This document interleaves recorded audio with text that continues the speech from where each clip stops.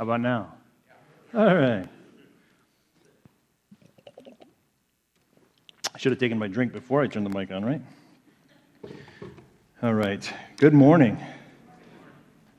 Now that you can hear me. Well, for those of you that don't know me, and many of you do, I think, based on what I can see, my name is Josiah Stevens, and my wife, Robin, and I, and our 4 kids have been attending Emmanuel for about 4 years now. And in addition to occasionally sharing this pulpit, it is my honor and privilege to serve Emmanuel as an elder. Just 1 month ago that began, and I'm excited about that journey with a total of 7 guys. That's a good thing, and as the worship ministry lead as well. I'm consistently humbled every time I take the opportunity to preach. Preaching God's word is no small task. I would encourage you, if you think about it at all, to consider it and to, at the very least, plunge into it as though maybe you were to preach, even if you never did, because it is a good thing. It will test you, and I'm thankful for it. So, on that note, let's start with prayer.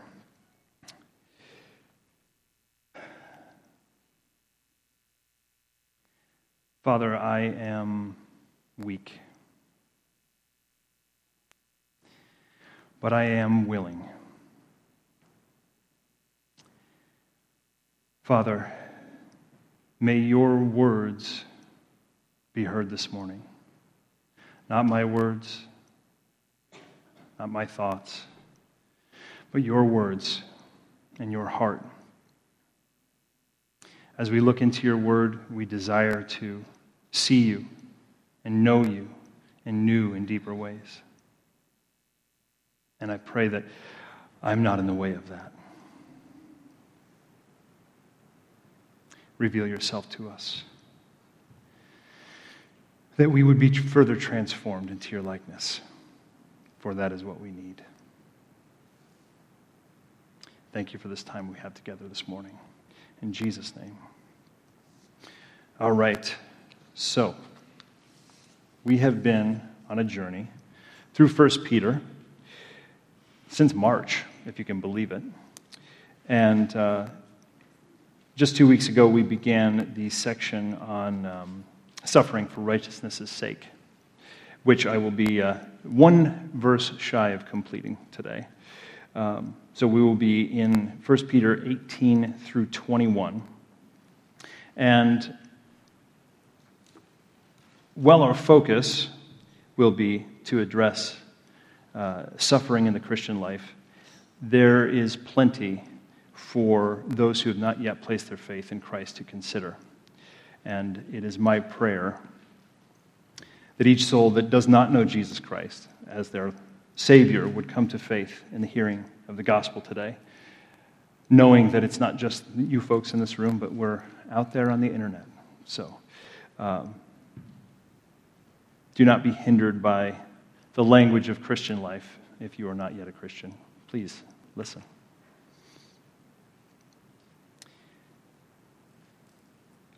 I'm actually going to back up a little bit and start reading our passage today, starting in verse 8.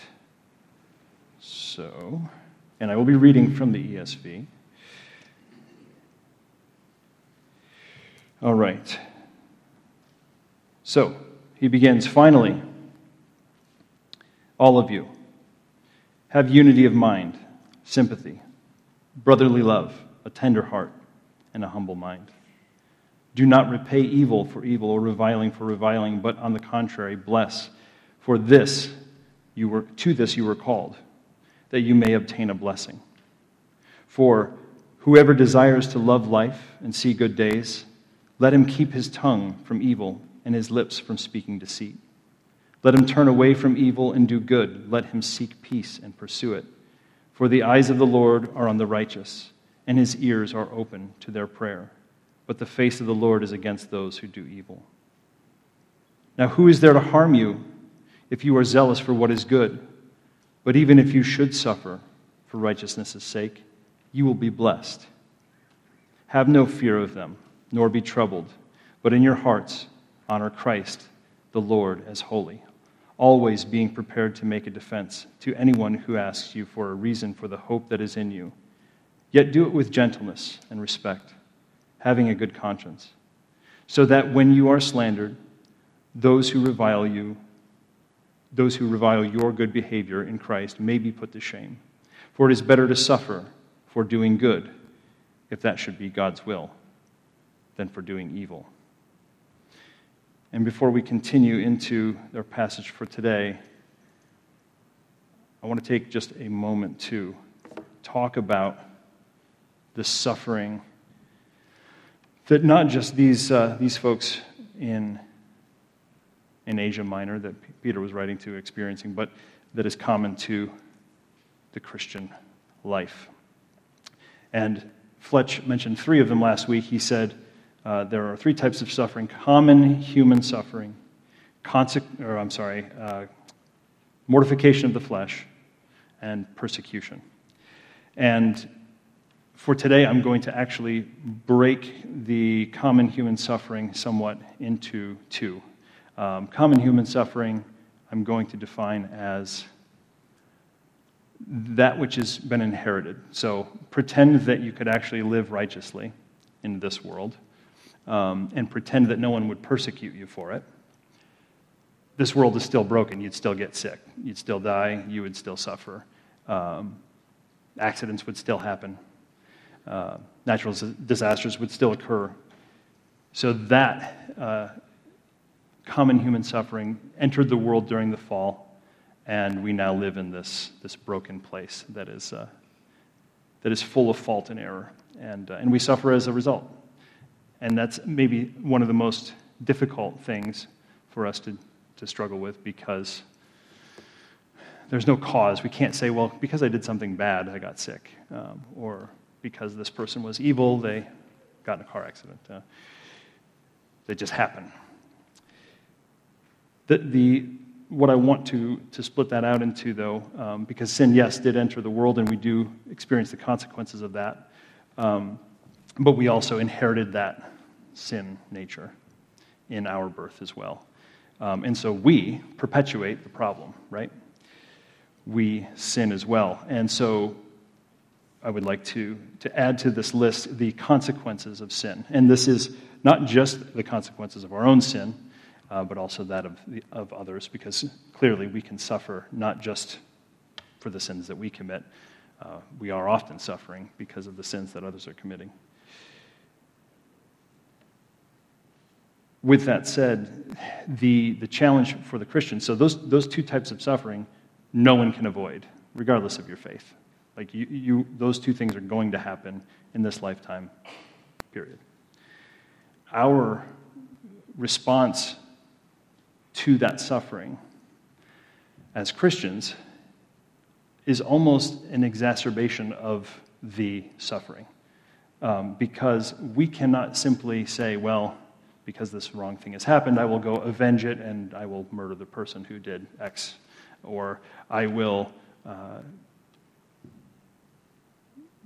take up some sort of substance abuse to numb myself so that I don't have to deal with the consequences of the pain that I'm in. We can't do that. So we suffer a little bit more in that we die to our desire to take matters into our own hands and to bring about solutions in our time, on our terms, and by our will. And that's where that type of suffering is the mortification of our flesh, the dying to self, the recognition that if we were to actually respond to our suffering by trying to self-medicate, trying to self-protect, trying to self-justify in the cases where we're the ones sinning, right? That would be our first desire, is to just justify ourselves so we can get ourselves off the hook. We die to that, and we trust that God will right the situation. We trust that God will comfort us in our sorrow. We trust that God will see us through the storm that we're facing.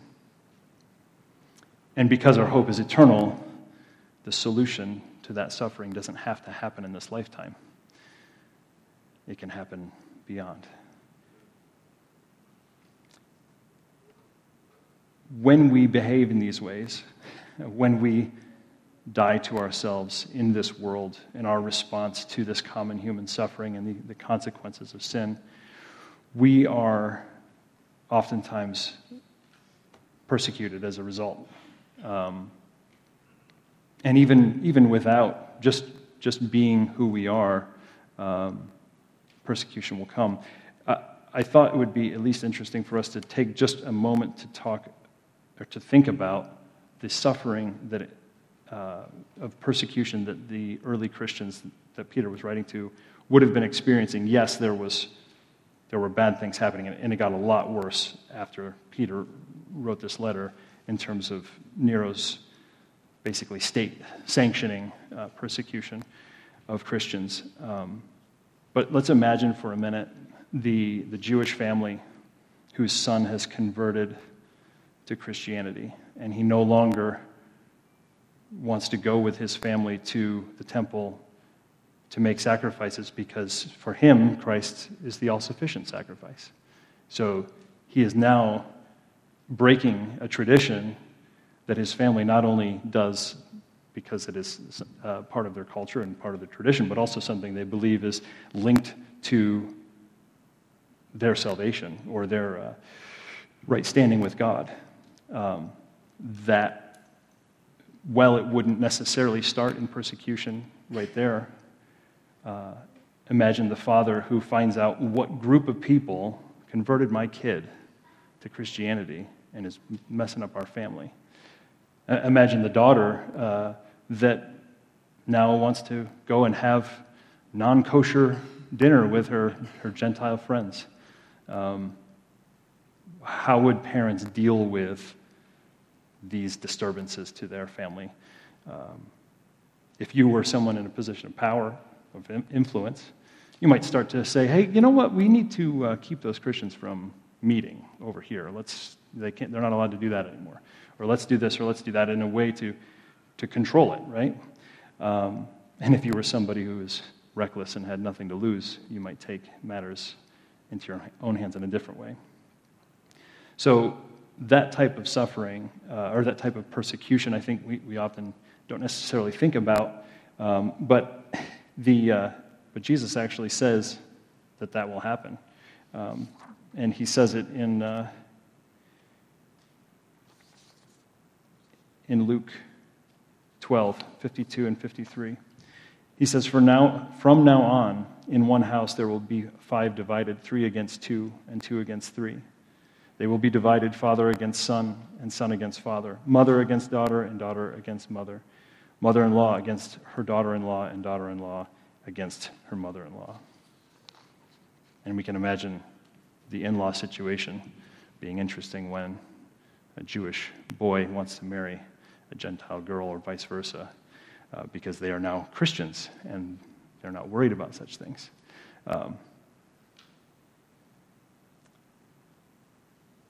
The home is where many of the battlegrounds are, right? And I just think it's good for us to recognize and bring that into our thinking. That's something we can relate to. We don't have police knocking on our door and asking us to renounce our faith, but we know what it's like to experience brokenness in our homes as a result of faith in one way or another, and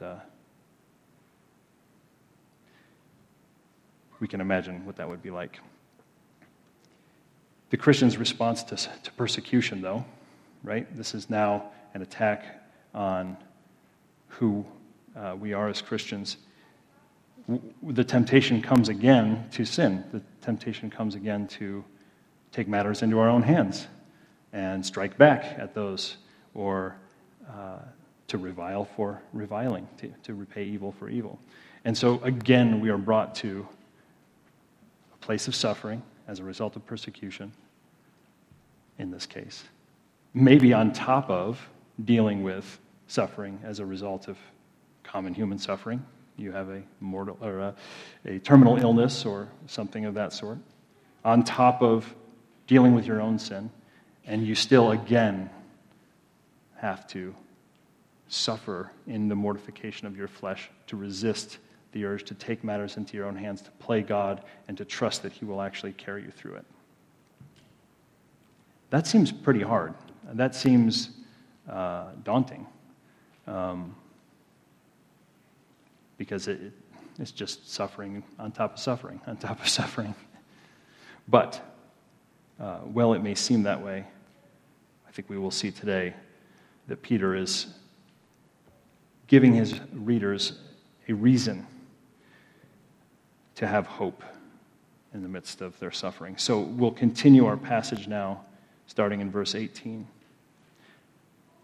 For Christ also suffered once for sins, the righteous for the unrighteous, that He might bring us to God, being put to death in the flesh, but made alive in the Spirit, in which He went and proclaimed to the spirits in prison, because they formerly did not obey, when God's patience waited in the days of Noah, while the ark was being prepared, in which a few, that is, 8 persons, were brought safely through water.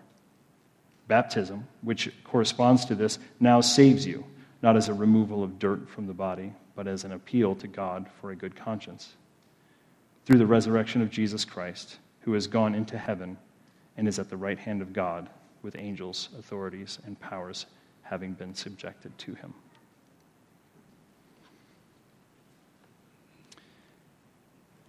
So as we go into actually breaking this scripture down, let's just pray one more time.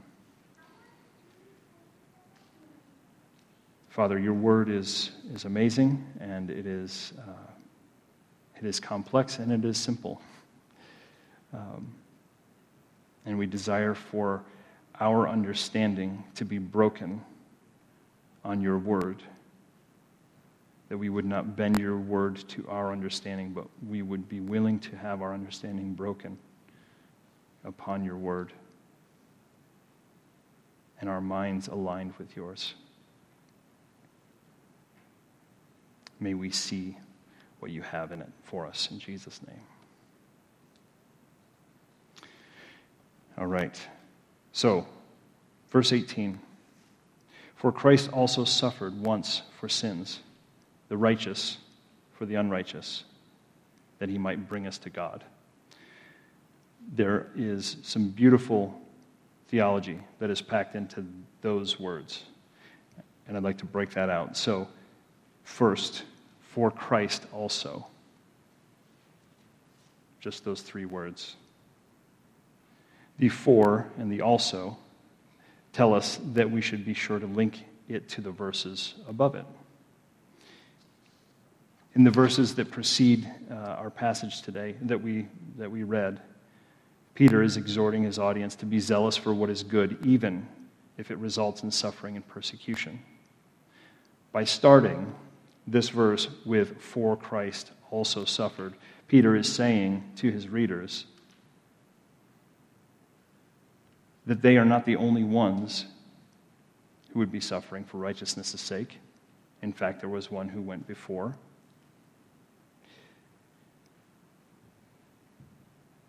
And they would not only not be the first, but they are also not alone in their suffering. Peter actually sums up that idea pretty well in the previous chapters. So in 1 Peter 2, 21 through 23, he almost kind of sums up what he says later, which is funny. For to this you have been called, because Christ also suffered for you, leaving you an example, so that you might follow in his steps. He committed no sin, neither was deceit found in his mouth. When he was reviled, he did not revile in return. When he suffered, he did not threaten, but continued entrusting himself to him who judges justly. So that right there is really all that his readers would need to hear to be convinced that they could continue in their doing good works, continue in their living in righteousness, and suffer for it because of what Christ has already done. And taking that example, and so when Peter says the example, he's not just saying, look, here's how to do it. Now, good luck. Go ahead and do it. He is saying that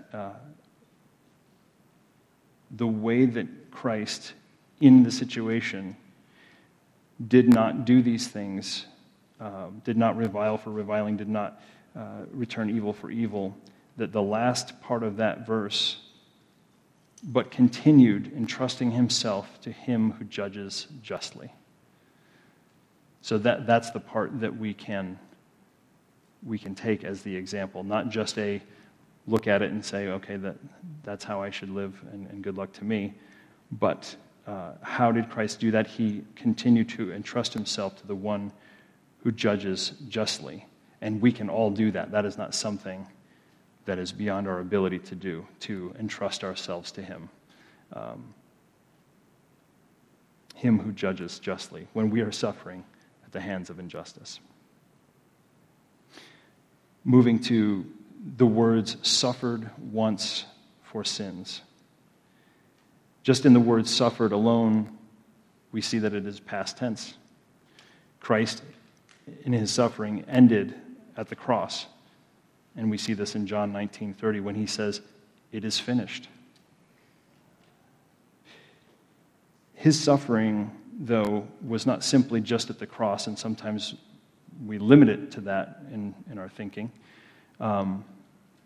He suffered every day he was, as a human walking this earth, he suffered with us, right? He suffered with sinful man.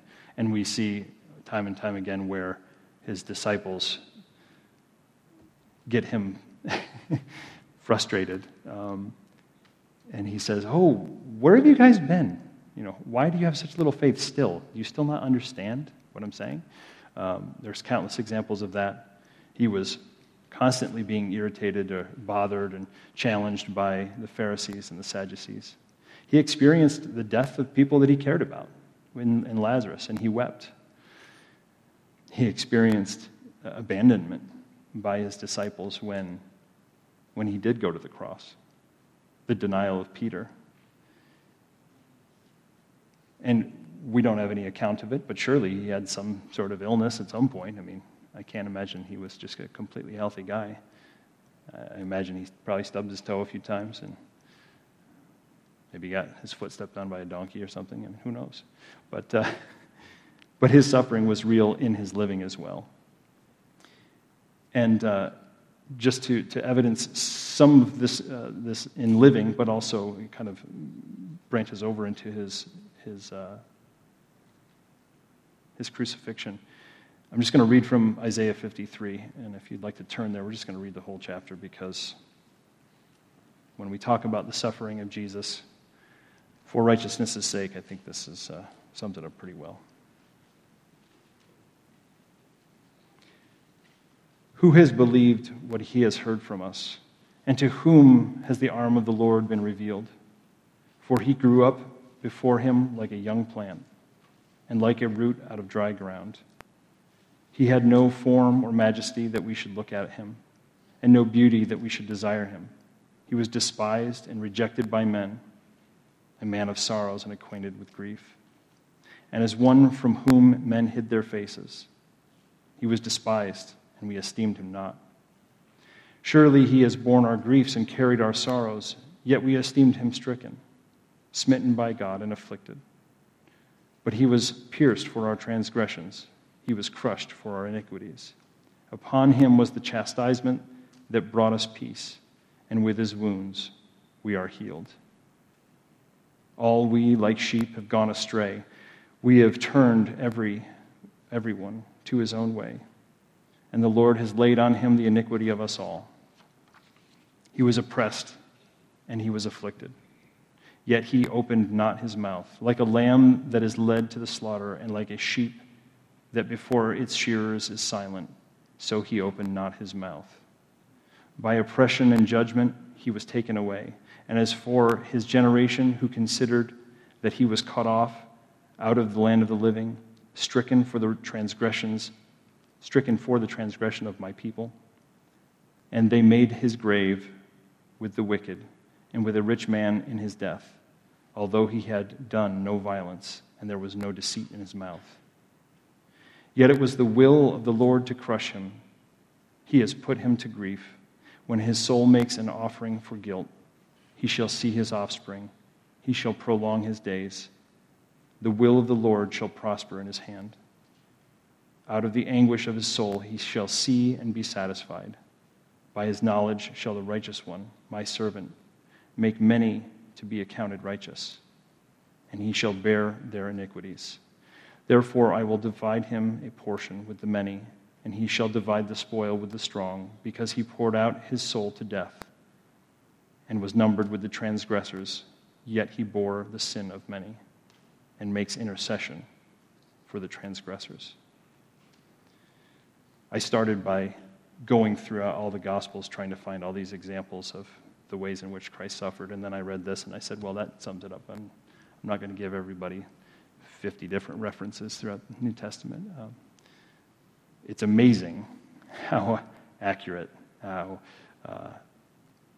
so many of these things came to pass.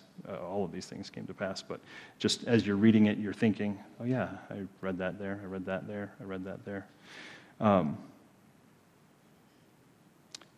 We also have to remember, too, that he was tempted in the desert by Satan himself.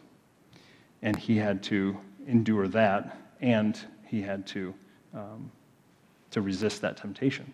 And in doing so, as it states in Hebrews 4:15, as a result of all that he has been through, we do not have a high priest who is unable to sympathize with our weaknesses, but one who in every respect has been tempted as we are, yet without sin. So his suffering, the fact that he suffered, was a reality in his living, was a reality in his death. Doing all of that for our sake, that we would have him in heaven interceding for us, able to sympathize with our weakness. Moving on to the word once. Once is another important word because it indicates sufficiency, satisfaction, efficacy. In other words, he doesn't need to do it again, and there's not work left to do. So he doesn't need to repeat anything, and he doesn't need to add to what he did. Once. In Hebrews 7:26 through 27, it says, "For it was indeed fitting that we should have such a high priest, holy, innocent, unstained, separated from sinners, and exalted above the heavens. He has no need, like those high priests, to offer sacrifices daily, first for his own sins and then for those of the people, since he did this once for all when he offered up himself." And also in Hebrews 9:12, he entered once for all into the holy places, not by means of the blood of goats and calves, but by means of his own blood, thus securing an eternal redemption.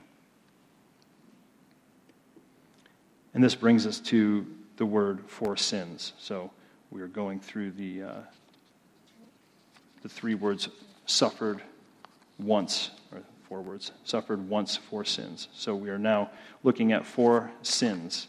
And this indicates that the sin of the world was the purpose of his suffering, which points to his purpose being atonement. Our sins have been paid for. Peter's passage in chapter 2, the third verse in the section that we looked at earlier,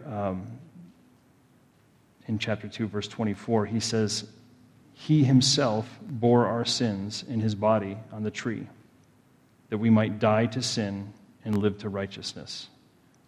And he quotes Isaiah 53 by saying, "By his wounds you have been healed." So he suffered once for sins. And then we come to the words, "the righteous for the unrighteous." These words communicate substitution. Well, we were the unrighteous ones, and the sin was ours to atone for, though we could not. He took our place. 2 Corinthians 5:21, for our sake he made him to be sin, who knew no sin, so that in him we might become the righteousness of God. It doesn't get much clearer than that. He made him who had no sin to be sin for us. It was a substitution. It should have been us. We were the ones who owed that debt. There's also a point to be made here that Peter's audience can take comfort in.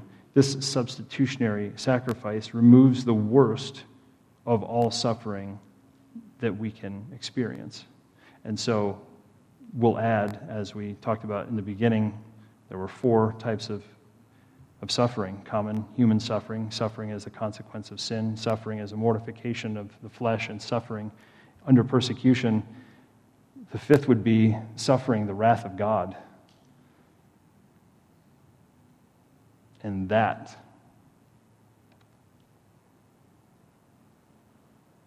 he took for us.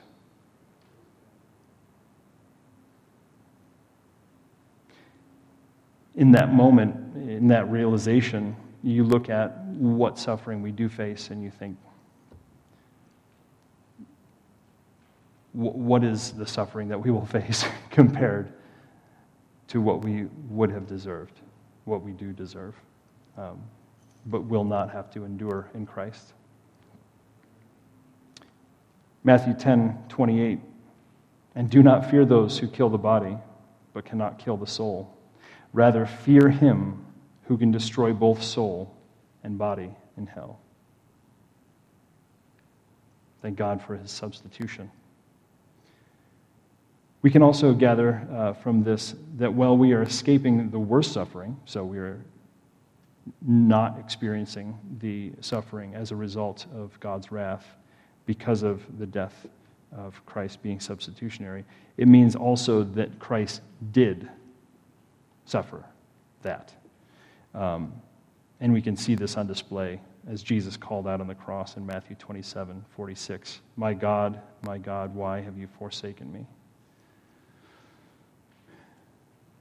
It's one thing to think, yes, I've escaped wrath of God. And it's another to consider the fact that the only reason I can say that is because he endured it. What honor and praise Jesus is due for his sacrifice and his suffering for us.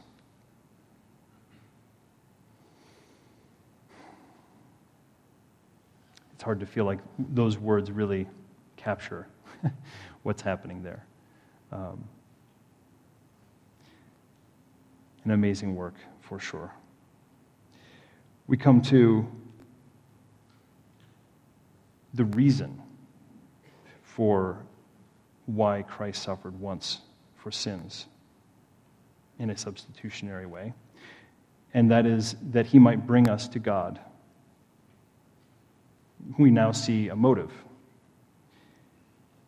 In a verse in John where Jesus is being asked, challenged by the Jewish people at that time about who he was and his authority and so on, in John 8:42, he responded to them that I came from God and I am here. I came not of my own accord, but he sent me. So the bringing us to God is not something of our own merit, like that we were so special that he would do the work that he was doing. It was because God desired it, and he sent him. And we can see further God's plan in 2 Corinthians 5:18-20. All this is from God, who through Christ reconciled us to himself, so bringing us to God, and gave us the ministry of reconciliation. That is, in Christ, God was reconciling the world to himself, not counting their trespasses against them, and entrusting to us the message of reconciliation. Therefore, we are ambassadors for Christ, God making his appeal through us. This is an important thing for us to understand because the plan is bigger than you. We tread into dangerous territory when we start to make statements like, if you were the only person that existed, God will still have done everything that he did.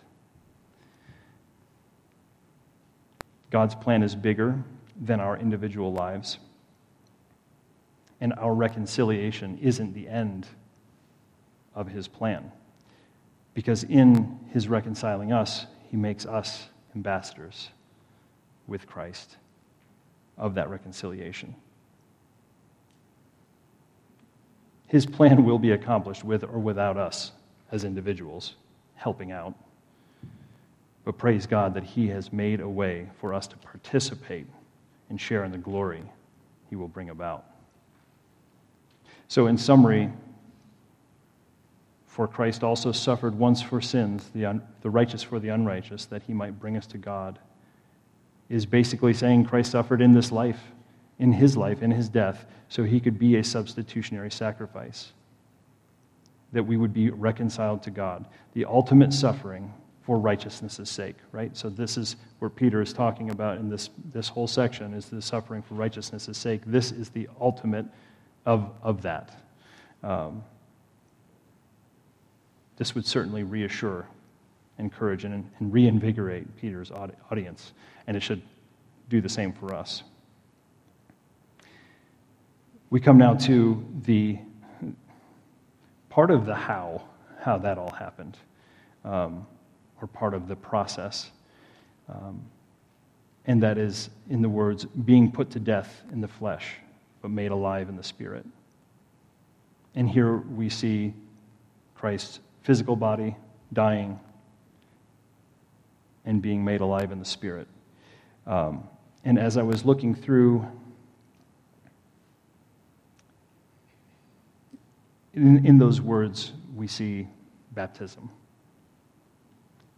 dying to the flesh, being alive to the Spirit. And I have never put these things together before, but in Mark 10:38, in a conversation with his disciples, Jesus asks them, so this is into his ministry after his baptism by John, says, "Are you able to drink the cup that I drink, or to be baptized with the baptism which I am baptized?" And then in Luke 12:50, he says, "I have a baptism to be baptized with, and how great is my distress until it is accomplished." I think based on the way those things are worded, he's not talking about his baptism with John. He's talking about what he is about to do, being put to death in the flesh and made alive in the Spirit. We're going to put a pin in that for a minute because we have a little detour to take in this passage. And as I was preparing, I realized why Fletch made me preach on this one. That's not true. He didn't actually make me preach on this one. This is a very this is a complicated part. So verse 19 and 20, we're going to read the whole thing, in which he went and proclaimed to the spirits in prison, because they formerly did not obey when God's patience waited in the days of Noah, while the ark was being prepared, in which a few, that is 8 persons, were brought safely through the water, or through water.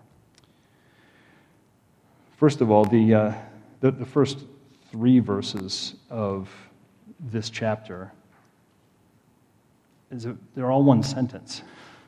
There are 11 commas in that sentence. 7 of them are in the last 2 verses. And it just makes it hard to read.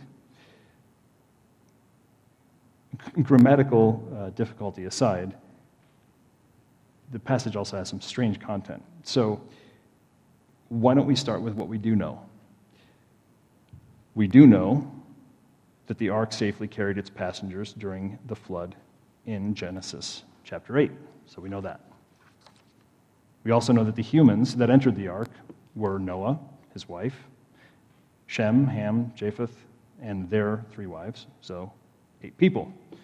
We know that. and that's evidenced in Genesis 7. We know that Noah built the ark, as recounted in Genesis 6, and that God waited patiently until it was built to flood the earth. And looking into it, a fair estimate is about somewhere in the neighborhood of 70 years to actually complete the work. We know that there was an increase in corruption on the earth, also evidenced in Genesis 6, to the point that God had resolved to blot out man from the face of the earth with a flood. But what we don't know, or what's a little ambiguous, is who are these spirits in prison? What did Christ proclaim? And when did Christ preach? And there are a number, 2 or 3, 4 possible popular understandings of the passage. And some of them are fairly complex and seem incongruent with the passage. So what I found most helpful, I actually found in an article from the Gospel Coalition by Guy Waters. And this is what he said. So the first point is addressing who is doing the proclaiming. It suggested that the one who does the proclaiming of verse 19 is not the risen Christ, or is not the risen Jesus. It's Jesus who preaches, to be sure, but he preaches in the Holy Spirit. The timing of his proclamation is not the window between death and ascension of Jesus Christ. It's during the lifetime of Noah. So Peter is saying that Noah, in the course of building the ark, bore testimony to the coming judgment of God. Noah's work was pretty conspicuous, right? It would have been impossible for people to not notice the giant boat and all of the creatures that were being gathered to it. He was the herald of righteousness, as Peter actually mentions in his second letter, in 2 Peter 2:5.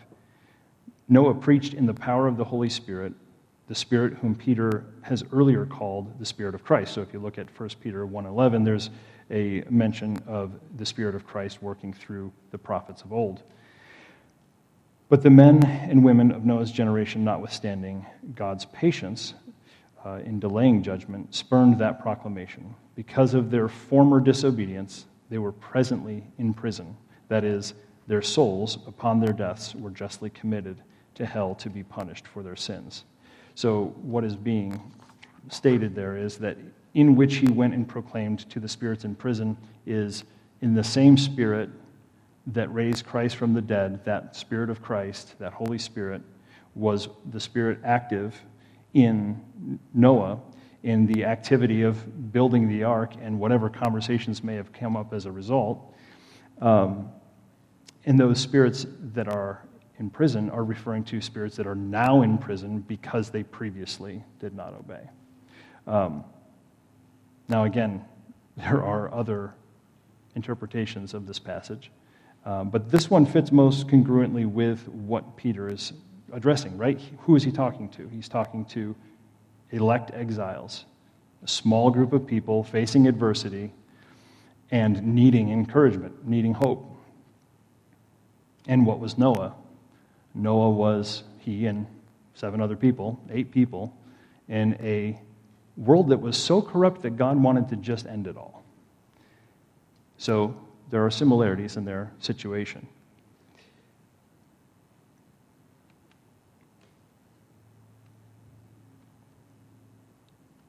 He's explaining here that the same Spirit that did the work then is the same Spirit that raised Christ from the dead and is the same Spirit that now dwells in us. So that, again, also is an encouragement to these people. And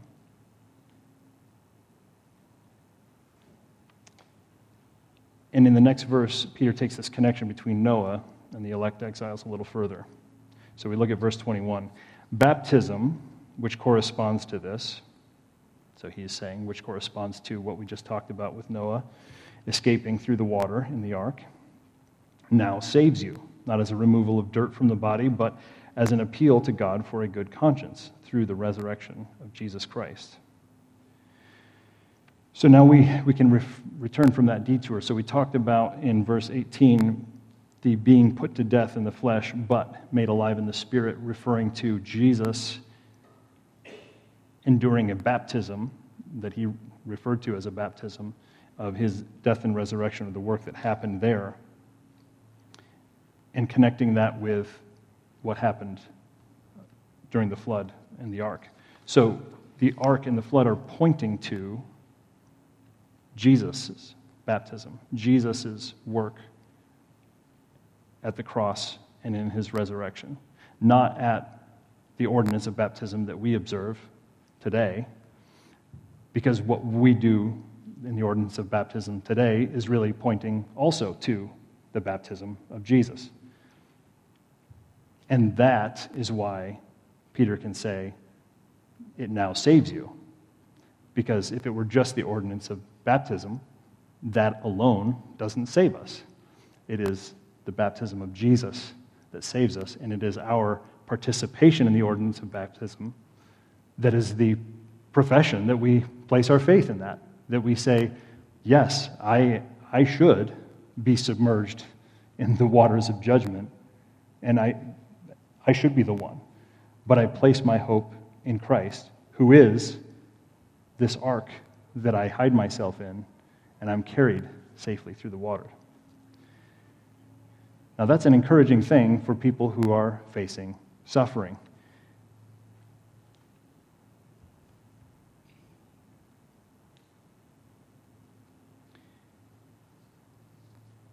A few verses that resonate with all of this. Galatians 2:20. I have been crucified with Christ. This is what we're professing in baptism, right? It is no longer I who live, but Christ who lives in me. And the life I now live in the flesh, I live by faith in the Son of God, who loved me and gave himself for me. Colossians 3:3. For you have died, and your life is hidden with Christ in God. And 2 Corinthians 5 was a very helpful chapter. I have pulled from it at least 3 times here. But 2 Corinthians 5:14 through 17, one has died for all, therefore all have died. And he died for all, that those who live might no longer live for themselves, but for him who for their sake died and was raised. From now on, therefore, we regard no one according to the flesh. Even though we once regarded Christ according to the flesh, we regard him thus no longer. Therefore, if anyone is in Christ, he is a new creation. The old has passed away. Behold, the new has come. This reality of finding ourselves hidden in Christ's provision, this death of ourselves and our life being found in him, directly addresses what we started talking about this morning, which is we're suffering as a result of sin in the world. We're suffering as a result of our own sin.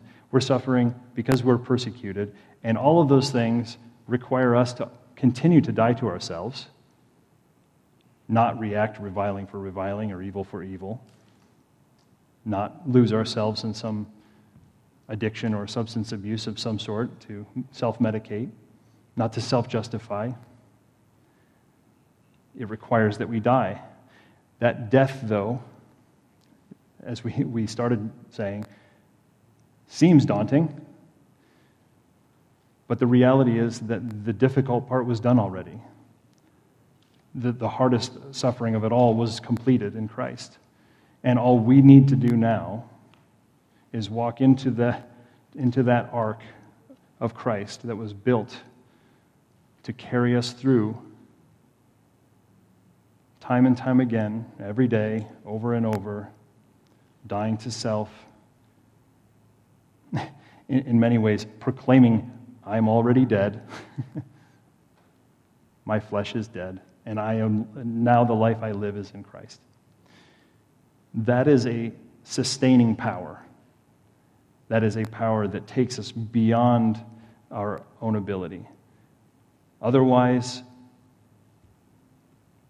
it's not a great outlook just to say, well, I'm going to suffer on top of suffering, on top of suffering, on top of suffering. We need that sustaining power of Christ to propel us through the suffering that we will experience, and to do it righteously.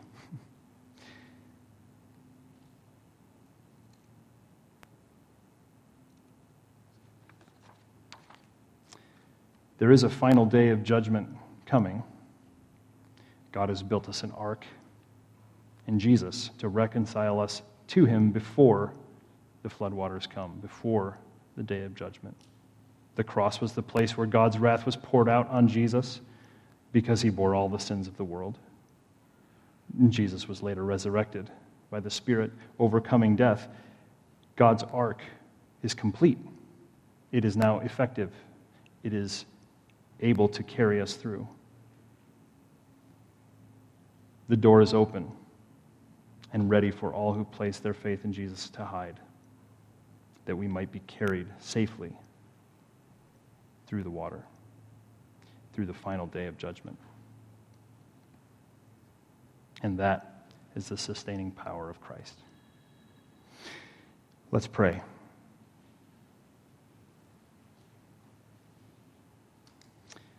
Father, I pray that in the hearing of your word today, that salvation is realized by those that don't yet know it. I pray that sanctification is advanced in the lives of the faithful, that we would see you as the sustaining power that we need, that has been freely given to us, that there is no obstacle to approach, to endure the suffering that we are guaranteed to suffer in this life. And we desire to do it with our life in you and a death to our old self, because we want to bear your image. We want to be ambassadors. We want to be ministers of reconciliation. We know that you will do it. We know that it is your plan. We submit to it.